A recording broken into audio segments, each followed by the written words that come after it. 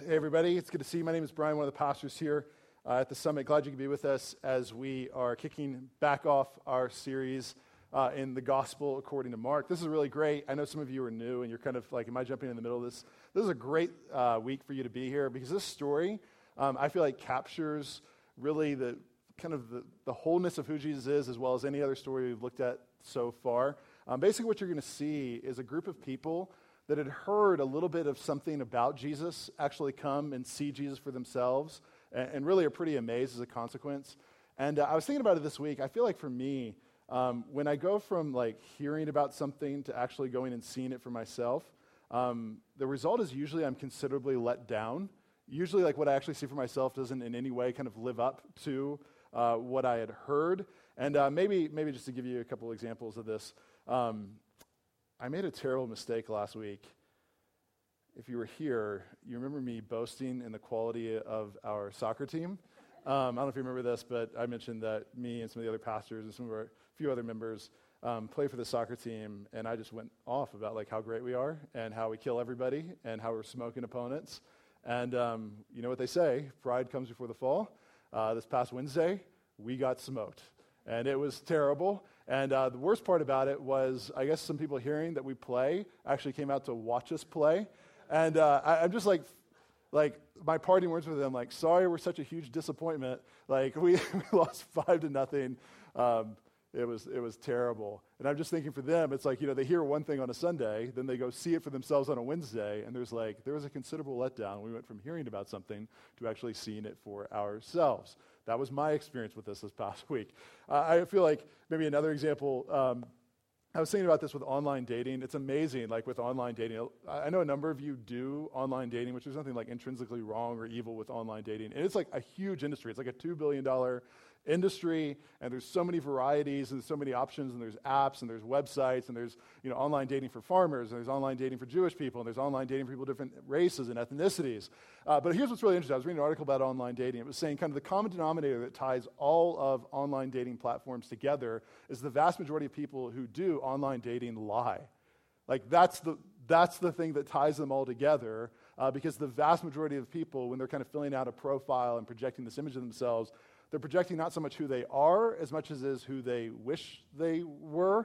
And, I really like the idea of being tall and athletic and working in the entertainment industry and, I don't know, like I like the idea of reading and I like the idea of being well-traveled. And many of you have seen firsthand the difference between hearing about something and then being considerably let down when you actually go see for yourselves. And we could kind of pass around the mic for the next 30 minutes. It would probably be much more entertaining than anything I have to say, where you have shown up to a date and you're like, oh, you're not actually tall. You like the idea of being tall. You're not actually single. You just like the idea of being single. A lot of times that happens. You like the idea of working this particular job, but you don't actually work that particular job, and you see, and that's typically the way it goes with advertisements and with everything. It's like, kind of once we've seen things, it's way better, or it's way worse than kind of what we initially heard. Now, here's why I say all of this, is what you're going to see in this scene is a group of people who have heard a little bit about Jesus. It's pretty good stuff from what we can tell, and they come to see Jesus for themselves. But here's what's really interesting. He has the exact opposite effect. It's really powerful because what you see is a group of people who've heard something about Jesus come and see Jesus for themselves, and it's not that their expectations are too high, they're actually too low. It's not so much that they need to shrink their vision of who this man who claims to be God is. Really, they need to expand their vision of what he can do in their lives. And I would challenge you to think about this in your own life, because I think there's this larger cultural narrative as it applies to the way you think about who God is, where it's almost like kind of assumed that for you to kind of grow up in terms of the way you understand the world, the way you understand God's relationship to the world, is your step in that journey is a step towards cynicism and skepticism and doubt and lowering expectations. And yeah, when you were a kid, you believed there was this God who cared about you and wanted to meet your needs, and you could pray to him, and he would actually be involved in your life. But now it's time to grow up and put your big boy pants on and believe the world is a cold, hard, dark place. You have enough experiences with this to know that's not really the way that it goes. And so what's proclaimed is that if you're going to have a really healthy understanding of God, you need to sort of shrink your expectations as opposed to raise them. What you're going to see in this scene is the exact opposite is true. Like, have you ever thought for you, your biggest misunderstanding, your biggest problem as it comes with understanding God's work in your life is not that your expectations are too large, they're actually too small. Have you thought that when it comes to understanding God's work in your life, it's not that your desires are too strong, they're actually far too weak. Your expectations are too low. And what you see in this scene is a group of people who go from hearing about Jesus to seeing Jesus, and all their categories are blown up and their expectations are raised because God in the flesh can do far more abundantly than we could ever ask or imagine. And so that's what we're going to see kind of unfold in this scene. We're going to see this scene really unfold almost the way like a play or a movie would unfold. It unfolds in various acts, and we see 3 acts, the first of which is this, as we see what we'll call the request. We'll see what we call the request. And look at chapter 2, verse 1. It says, when he being Jesus, returned to Capernaum after some days, it was reported that he was at home. Now, some of you are jumping in with us. Let's bring up our map. Our map.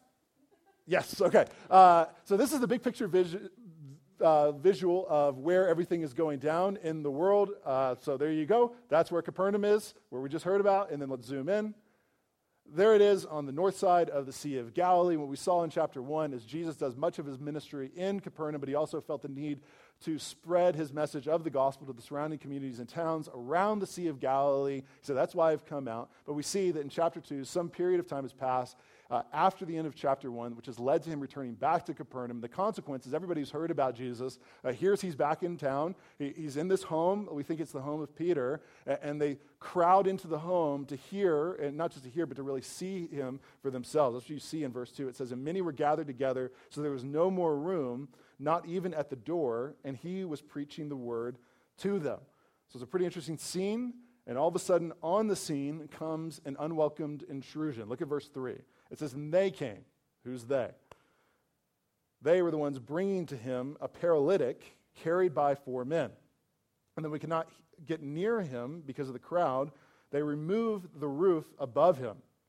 And when they had made an opening, they let down the bed on which the paralytic lay. This is such a phenomenally vivid scene. I mean, just imagine this in your head. Jesus is teaching. Everybody has kind of flocked to the house that he's teaching in. It's so crowded that it's almost like when these friends carrying their paralyzed buddy on a bed show up. It's almost like they showed up to a concert like after it's sold out, and they're like, okay, go home. Like, no, we're not going home. We're going up on the roof. What history tells us is that homes around that time, they would have steps along the side that would let you kind of walk up onto the roof that functioned much like a deck to kind of cool in an incredibly humid and hot climate. And so they go up on the roof, but they go up on the roof not just to kind of like view the crowd. It says that they remove the roof above Jesus. In the Greek, if you translate this literally, it actually says they unroofed the roof, which I feel like is such like a great wordplay because it's not like it's not like they were just kind of like peek in. They are removing the roof, major construction project for the sake of being able to lower their friend in. So try to picture the visual of what's going on here. Try to think of yourself as if you were an eyewitness sitting right by Jesus as he's teaching. Jesus is teaching the most astounding truths about who God is, and you're watching him, and all of a sudden you feel something on your head. You look up, there's dirt coming down from the ceiling, and then there's like a giant hole up in the ceiling, and all of a sudden, like down lowers this paralyzed guy on a bed like it's Cirque du Soleil, and he's like, what's up, everybody? What's up, Jesus? Like, you feel like you could heal my legs? And you're kind of like, what in the world is Jesus going to do with this? It's unbelievably kind of like offensive and humorous at the same time. Now, we're going to see what Jesus does with this in the next part. Before we get there, I just wanted to kind of tell you 2 ways that I feel like this opening kind of act of this play almost really is challenging to me. I think it should be challenging to you as well, really from the examples of the people that we've encountered so far. Like the first example that's really challenging to me is the extent to which these friends will go to get their friend to Jesus in the midst of his greatest need. Like, what you see is a glimpse into some guys that model for us what authentic friendship looks like. I mean, we exist in this culture where everybody's so kind of self-autonomous that, you've got your problems and I got my problems, and like, good luck, I hope it goes well for you. And maybe even the extent of what it means to be a good friend is to say, like, okay, I'm going to empathize with you and help you. But these friends, they model what true and authentic friendship looks like, because they're not just willing to kind of carry this man's burdens as their own. I mean, not just figuratively, but literally carry this man's burdens as their own. But they're also eager to take this man's burdens to Jesus where they can actually be healed. And I would challenge you to think about in your own life, as you think about the people who are friends, like one, like, do you see those people's burdens as your responsibility, as something to carry alongside them? And if you do, I mean, I think all of us would say, yeah, like I have that responsibility. I guess the follow-up question I would ask you is, like, where are you going to take those burdens? And like, are you going to meet those burdens with sort of like common sense and pop culture wisdom and, you know, it's okay, it's going to be better, we won't let anything happen? Or are you like actually going to take those problems to Jesus who can heal? And I'll tell you, like, for me, it's like a lot of times I like to not see people's problems as my own. Like, I've got enough of my own problems. I like not to have awkward conversations where it's like, well, have you thought about like the way Jesus can work and move in this? Instead of be like, man, well, good luck. Like, I'll pray. Like, whatever that means. Like, but like for me, I'm deeply challenged by these men's example to say, like, they're like, no, like this man, our friend's responsibility is our responsibility. His burden is our burden, and we're going to do something with that burden. We're going to take it to Jesus. Now, not only that, here's what also is challenging to me. I'm challenged by how much Jesus will stretch himself to help and meet a marginalized man.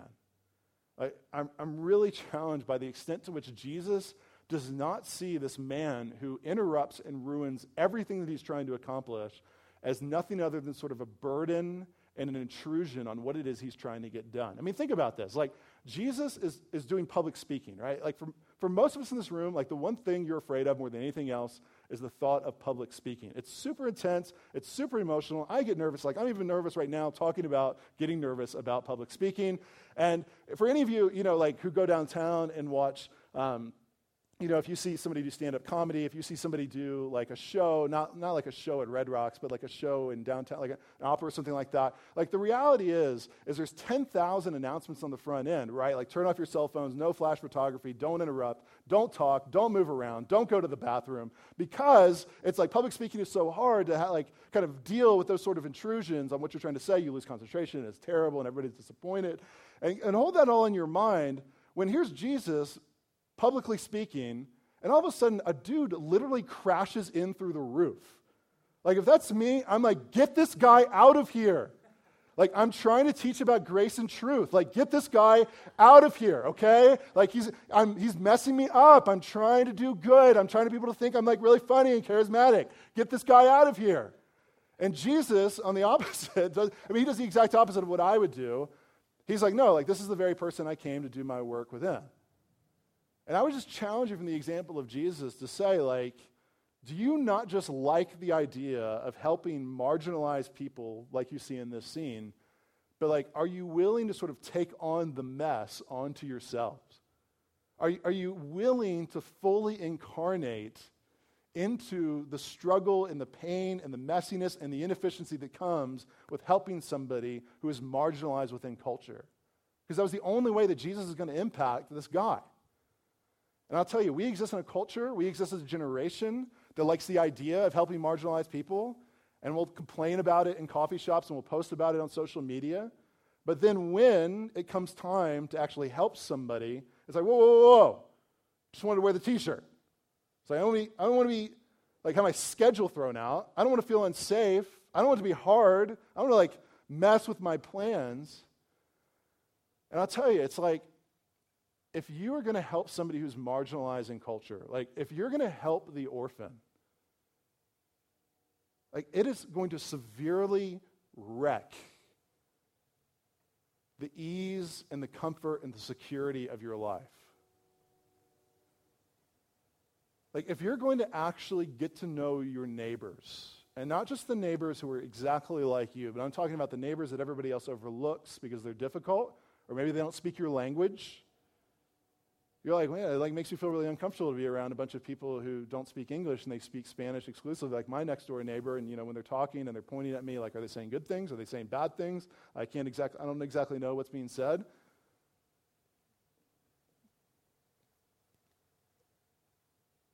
Anybody can complain in a coffee shop about people not helping the homeless enough. It's like, I'm telling you, like, if you actually develop relationships with homeless people, they actually become friends. If you actually, like, know them as you go around town, like, it's going to be hard. You actually invite them into your house. Like, you actually share a meal. You actually like take on their burdens and their struggles as your own. And I would challenge you to see, like, are you willing not just to talk about helping the marginalized, are you willing to like take on the mess of fully incarnating into the lives of the marginalized? And it will be costly, and it will be hard, and it will be inefficient, and it will interrupt safety and security and financial planning. It will wreck all that stuff. But it's for the glory of God, and it's the way of Jesus. I'll tell you, it's deeply challenging for me to see Jesus do this. Where it's like, for me, I'm like, get this guy out. He's getting in the way of the life I always wanted. And Jesus is like, no, I'm going to fully incarnate into this man's pain and take his messiness onto myself. Okay, so see the request. We got Barnum and Bailey going on in this house. Dude lowered in on the trapeze. How is Jesus going to respond? He responds, and in typical Jesus fashion, it's not very simple, it's not very easy. He actually almost raises more problems than you thought existed in the first place. And see this, everybody in the room is in some way offended, in some way thrown off by what Jesus says. And I love this. For the paralytic, here, look at this. He gives a tremendous problem for the paralytic. Look at verse 5. It says, and when Jesus saw their faith, he said to the paralytic, son, your sins are forgiven. Now, what's the problem with that? It's not what he asked for, right? Like, think about this. Like, these guys have gone to all this effort to get to Jesus so that their friend's legs will be healed. And they finally get him to Jesus, major construction project and all. Jesus sees him and says, son, you can walk. No, he doesn't say that. He says, son, your sins are forgiven. This would be so disappointing. Like, I was thinking about this, like when I was in middle school and my brother was in elementary school. My brother really wanted this video game. I'm not sure if any of you remember this, but it was a video game called Banjo-Kazooie. Yeah, we have some big fans here. Okay. That's the most excited I've ever heard you guys before. So, yes, Banjo-Kazooie. Hearing amens all over the place. So, Banjo-Kazooie, and my brother, he would like draw pictures about Banjo-Kazooie, and he would like march around the house like, I want Banjo-Kazooie, I want Banjo-Kazooie. I remember he would like leave voicemails for my mom at work, like talking about like, I want Banjo-Kazooie. And my grandparents, who would watch us when our parents worked, overheard this, but when they overheard it, they thought that my brother was asking for a banjo and a kazoo. Almost like he was trying to start this like fourth grade bluegrass one-man band. Now, fortunately, before my sweet grandmother could buy a banjo and a kazoo for Eric, somebody, I think my parents kind of put it all together and said, no, that's not what he wants. He actually wants a video game. I feel like one of my greatest disappointments in my childhood is not having to get to the point where like Eric actually opened up a present that had like a banjo and a kazoo and like somehow them having to like figure out like what is the disconnect here. But I feel like that's almost like what's going on in this scene. It's like, Jesus, did you like misunderstand why I'm here? Did you misunderstand what it is that I'm asking for? Did you misunderstand like that I can't walk? It's almost like is he playing like some sort of like really cruel joke on this guy? What we see is actually the exact opposite, that we're getting a glimpse into how Jesus is actually far better than we could have ever realized. Like what we see in a scene like this one is Jesus is actually more committed to this man's joy than even this man is committed to his own joy. What you see is like Jesus actually loves this paralyzed guy more than this paralyzed guy loves this paralyzed guy. And Tim Keller, he puts it this way. If you're reading the book alongside us that we have out in the lobby, you may have seen this. He says Jesus is confronting the paralytic with his main problem by driving him deep. Jesus is saying, by coming to me and asking for only your body to be healed, you're not going deep enough. You have underestimated the depths of your longings, the longings of your heart.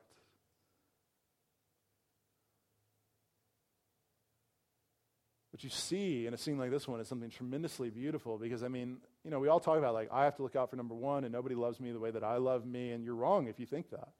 Like, God actually loves you more than you love you. God is actually more after your joy than even you're after your joy. Like, what you see in a scene like this one is a lot of times I don't even know what I want. But God, in his kindness and his patience and his mercy and his grace, is actually fighting to give us what we actually need. And I'll tell you, this can be tremendously revolutionary as you maybe think about like this paralyzed guy in this scene, like as you think about maybe your biggest problems and like God's relationship to those biggest problems, if you're anything like me, I tend to think like, okay, the way this works is I have problems and God, you fix them. And if you don't fix them, as soon as I ask, maybe we'll give you like 3 days, okay? But like, if you don't fix them by then, it's like, what are you even doing up there? Like, why am I even talking to you? Why am I even wasting my breath? And a lot of you feel this way, right? Like the one thing you want above anything else is like, I want to be married, and you're not married. And it's like, God, what are you doing up there? Or you feel this maybe with like your job. Like the one thing you want is a job that kind of fulfills you and makes you feel like you're changing the world and feel like you have purpose. And like that is not your reality 9 to 5. It's like the exact opposite. And you're like, God, like, give me favor when my resume is in a stack of like 1,000 other resumes for like the 5 cool jobs that exist out there. You feel this with your money? It's like, if I could just get a little bit more money, like God, if you would just have me make a few more dollars an hour, if I could just get a raise, if I could just win the lottery, if I could just have like a relative die who has a lot of money, like hopefully a relative that like I don't care very much about, but like they care about me and they give me their money. Like if that could happen, like I wouldn't feel so anxious and worried when I pay the bills every single month. And like God doesn't deliver, and he hasn't delivered, and he hasn't like a genie kind of snapped his fingers and all of a sudden you're married to the perfect person and working the perfect job and making the perfect amount of money to have no concerns or worries whatsoever. And it's easy in that scenario to feel like, do you even care? Have you abandoned me? Like, are you really good? Are you really in control? Are you really powerful? But a scene like this one actually flips that question on its head to say, like, not are you there, are you good, but like, how are you being good? Like, are you, not just are you, but how are you laboring for what I need in the midst of not giving me what I want? And could it be, like, if you're a single girl who desperately wants to be married above anything else, the greatest gift God could give you is to know that, like, you will not be fulfilled, and life's greatest aim should not be you desiring to be married more than anything else. And that your value as a woman does not have to be found in a man you share a bed with. That if you actually did meet somebody who meets your current expectations of like, I'm going to meet this guy and he's going to make my wildest dreams come true. Like, I'm just going to let you know a secret. Like, God is protecting you from entering into a marriage with a false expectation that is going to be crumble. It is going to absolutely fall apart. And you will crucify that man with your criticism and your disappointment because he will fail to be the Savior you have craved for him to be. Like, could it be the greatest gift God could give you? I'm not saying this to everybody who's single. I'm not trying to say this is blanket for everybody. I mean, I think some people are just called to be single for the rest of their lives. And there's like, and even in that, like, God is laboring for good. He's not like, sorry, you missed out. Like, there wasn't enough people to match it up, and like, my online dating service doesn't work. Like, no, like, even for you, like, there's a greater and a deeper joy in that to be like, your value, even though this might be countercultural to what everybody else says, is not found in your relationship status. But you've already been bestowed the riches of the gospel through him. And like, so you're a whole person. Even if you're not married, even if you don't have kids. Or it might be like with a job, like maybe what God is teaching you more than like you having the job that makes all your wildest dreams come true is that ultimately a job is a job, and there's nothing out there that you're going to do 9 to 5 that is going to satisfy the deepest longings of the human heart. If it does, just give it some time. Like, give it a week. And all of a sudden, like, the glamour and the polish, and I get to travel, this sort of, like, it wears off, and a finite thing doesn't fill the infinite void within our hearts. Could it be that, like, when you don't get all the money that you think will make, like, all your worries go away, like, God is actually giving you the greater gift to know that your security is not rooted in your circumstances, but rather in him who provides for you daily because he loves you as a good dad does? Could it be that there's actually a greater reward in believing and finding that and running to him in the midst of your need rather than having no need whatsoever? And it might even be like you're working through something right now that's really, really hard, and it's not that simple, right? You can't exactly kind of connect the dots and be like, well, this is having this so I can do that. It's like, but it might mean just carrying in the assurance of what you see in this scene to say, like, Jesus is the man who is also God, who reveals to us that he loves you more than you love you. And I would challenge you to apply that to, like, what you're struggling through right now, and that he hasn't abandoned you, but he's actually doing the very thing that he's promised to do. So this guy's just puzzled. Not only that, everybody else is puzzled as well. You see this for the other eyewitnesses who were in the room. Look at this in verse 6 through 7. Now, some of the scribes, if you remember, these were some of the established religious leaders of the day. They were sitting there, and they were questioning in their hearts, why does this man speak like that? He is blaspheming. Who can forgive sins but God alone? Now, a lot of times, like the scribes and the Pharisees, they get kind of a tough rap, and it's like, well, why are they being so critical? They're actually asking like a really good question. Because think about how bizarre it would be to see somebody randomly forgive the sins of a stranger. Like, think about this in your life. Like, think about a time where you've been deeply, deeply wronged by somebody else. And let me just throw out a hypothetical there. Let's say, for example, you're a car person, and you've always, since you were a kid, dreamt of owning a particular type of car, and you've saved for months, you've saved for years, you've sacrificed, you've said no to things, you haven't eaten out as much. It's like you can finally buy it, and you do buy it. You drive it off the lot, and that thing is awesome, and it's beautiful, and you can't wait to show it to your wife or to your kids or to your friends. Like, you feel like life could not be better than this, and as you're thinking this, bam, somebody sideswipes you, because they ran through a stop sign in downtown because they weren't paying attention because they were looking at their phone. And they weren't even doing anything important on their phone. They were like Facebooking on their phone. They weren't like texting somebody like, I'll be there in 3 minutes, sorry I'm late. Like, no, they were just like scrolling through their news feed, totally pointless, doesn't contribute anything whatsoever. And you're like, oh my gosh. Get out of the car. You go to kind of talk to this person. You assess the damage. You're like, oh my gosh, my car is totaled. My dreams are ruined. You're about to go talk to this guy, and all of a sudden, a random stranger walks on the scene and says to the person who hit you, my son, your sins are forgiven. You are not like, that is so nice, right? You're not like, oh, that was what I was going to say. Man, you beat me to the punch. I'd be like, you weren't even there, and you didn't even see what happened, and man, your car's fine. Like, it didn't happen to you. Like, that's the logic that these scribes are using there. They're saying, like, wait a second, Jesus, you're forgiving the sins of a random stranger? Like, you weren't there to see the wrongs he committed. You weren't the one who was ultimately wronged. And Jesus is kind of subtly saying, oh, on the contrary, I'm God, and I was there, and I was the one who was ultimately wronged. And he's ultimately like, whoa. Is this guy saying what I think he's saying? Yeah, like he is saying what I think he's saying. Like, he's claiming to be God. Now we'll see how he like does this even more so in the next scene. But here's just kind of one kind of side note I want to make, and then we'll kind of see how the scene closes.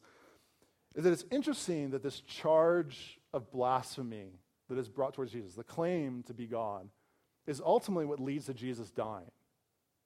Like, this charge is ultimately the one that leads to him being convicted and dying on the cross. And what Mark does consistently is he foreshadows, he anticipates the fullness of the gospel and showing us that in order for Jesus to give this man new life, he is taking a conscious and voluntary step towards death. Like, there is this anticipation of the coming of the gospel that for Jesus to breathe life into this man, he is taking a conscious step towards being put to death on a cross. He'll ultimately die for these charges. And it anticipates the greater work of the gospel that Jesus Christ will die, not just a little death, but a literal death on a cross for our sins so that we might receive new life. And Mark's already like, it's coming. Like, Jesus doesn't get tricked into it. He's not like, oh, I had no idea this was going to happen. He's like, I know this is how it ends from the very beginning. And I'm taking voluntary steps towards that being my demise for your good. Now, look at this. Look what happens next. I love what happens next.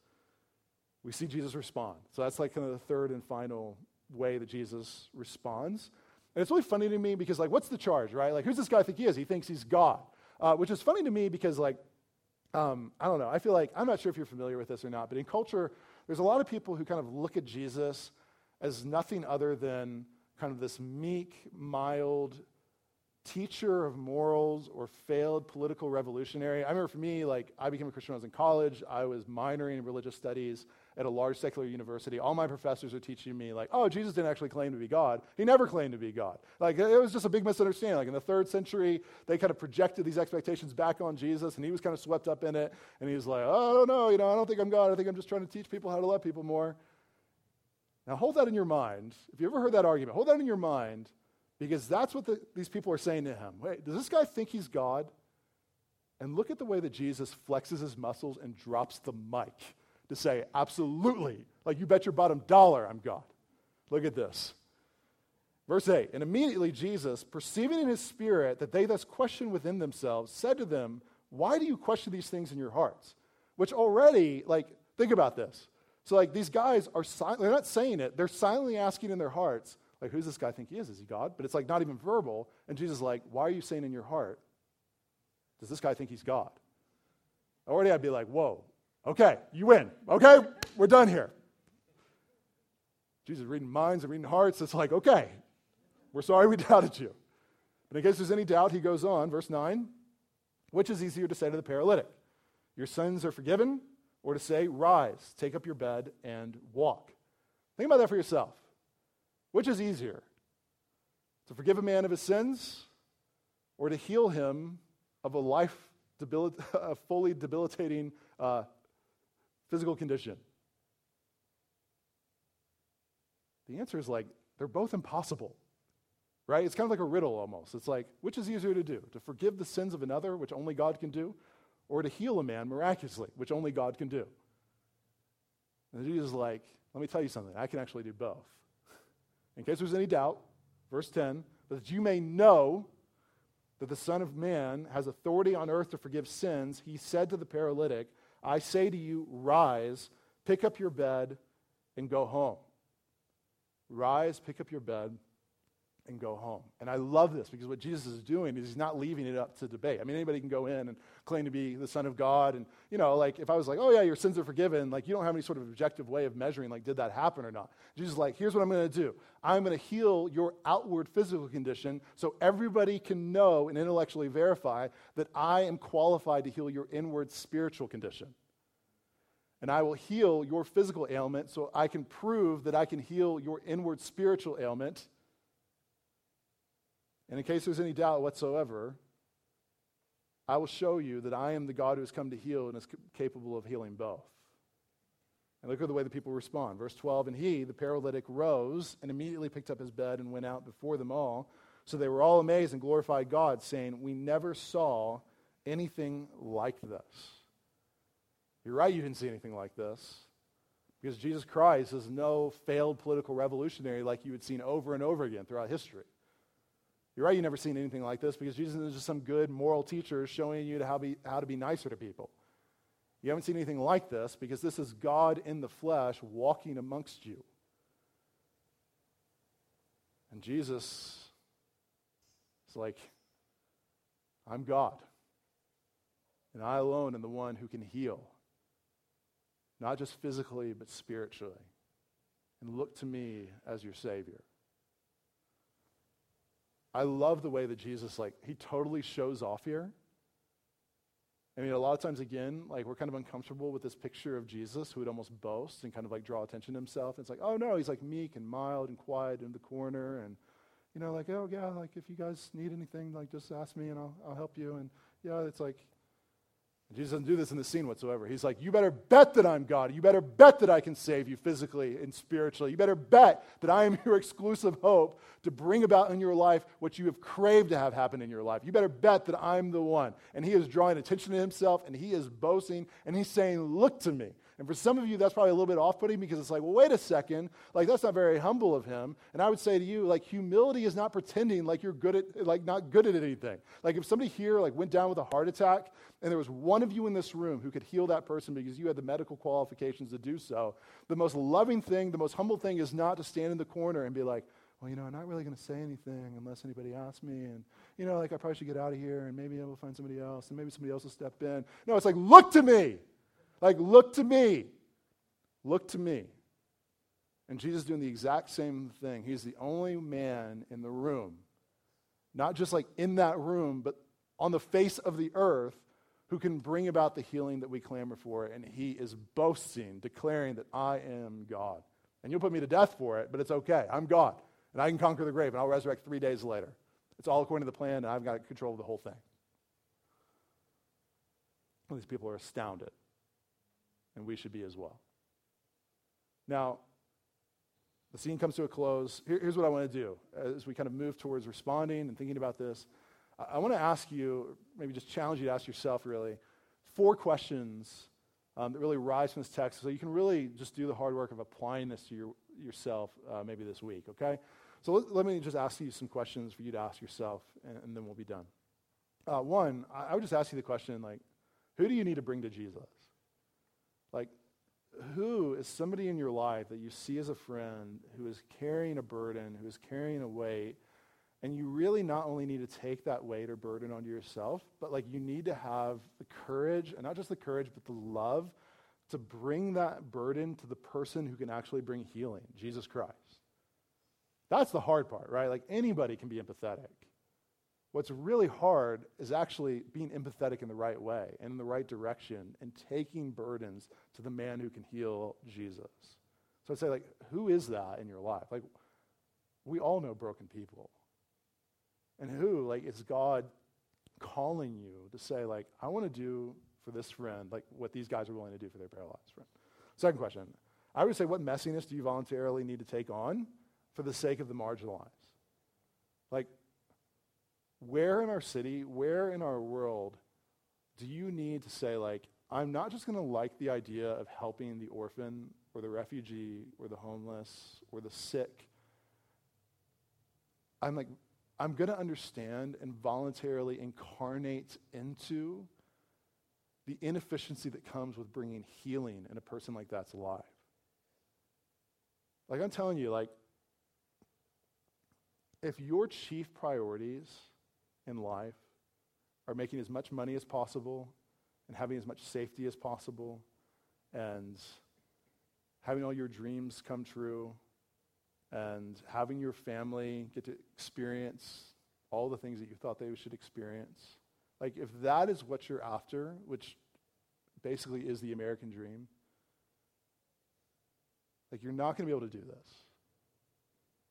Like you can't just toss a few dollars and not be interrupted of your life plans to really change the life of somebody who's marginalized. But the way of Jesus, what Jesus has done for us is he has entered into the lives of marginalized people like me, and he transforms my thinking to see other people not as burdens or intrusions, but rather the mission. So what does that look like in your life? 3, where do you just need to see that Jesus in your life might be giving you what you need as opposed to what you want? Like, think about that. Maybe in a particular area of your life where you just need to start changing your thinking to be like, why are you not giving me what I want? Why are you not giving me what I want? Why are you not giving me what you want? And instead to start thinking like, what is it that I ultimately need? Like, where is my final joy found? And what is he doing in my life that reveals that he loves me like more than I even love myself? And the 4th question I would ask you is like, where do you need to expand your vision of who God is and what he can do in your life? Like, where do you, like these people, need to go from just hearing a little bit about Jesus to actually seeing him for yourself and seeing that your expectations are actually far too small? That your vision of what he can do, your delight in his potential in your life is not too strong, it is actually too weak. And what would it look like for you to really start living with that confidence and applying it to an area of your life that you've always believed is hopeless, or it's always going to be that way, or that person is always going to do that? Let's do this. Let's pray. I would challenge you to really think about, maybe there's one of those questions that really, I don't know, you just really need to deal with. And as we deal with that, we'll pray. We'll tell you how to respond. We'll give you some other opportunities to respond as well. But let's pray. And we'll respond. God, we thank you so much for you stepping out of heaven into history to impact not the people who have their entire lives together, or at least under the delusion they have their entire lives together, not the people that were most powerful and most influential. You step down to influence a marginalized social outcast like a paralyzed guy. And I pray for us that we would first see our responsibility as we read this text is not so much what we should do as much as what we should receive, that we are that person in this story, that we are the beggar in need of grace. We are the one who is helpless, coming to you with a need. And a lot of times even the needs we bring to you are not our final and deepest needs. But you love us so much that you seek us out and you heal us of problems we didn't even know that we had. And God, that not only saves us, but it changes us to be men and women who live lives of intentionality, who desire to do that for others. And I pray we would do that. I really pray that we would be men and women that would live in the wake of the greatness of who you are, like we see in a scene like this one. And that really would practically impact our deepest problems, what we believe are our most fundamental needs. It would really change like the way we live tomorrow. I pray for that, and I pray that we would respond rightly in this time. We ask these things in the name of Jesus. Amen.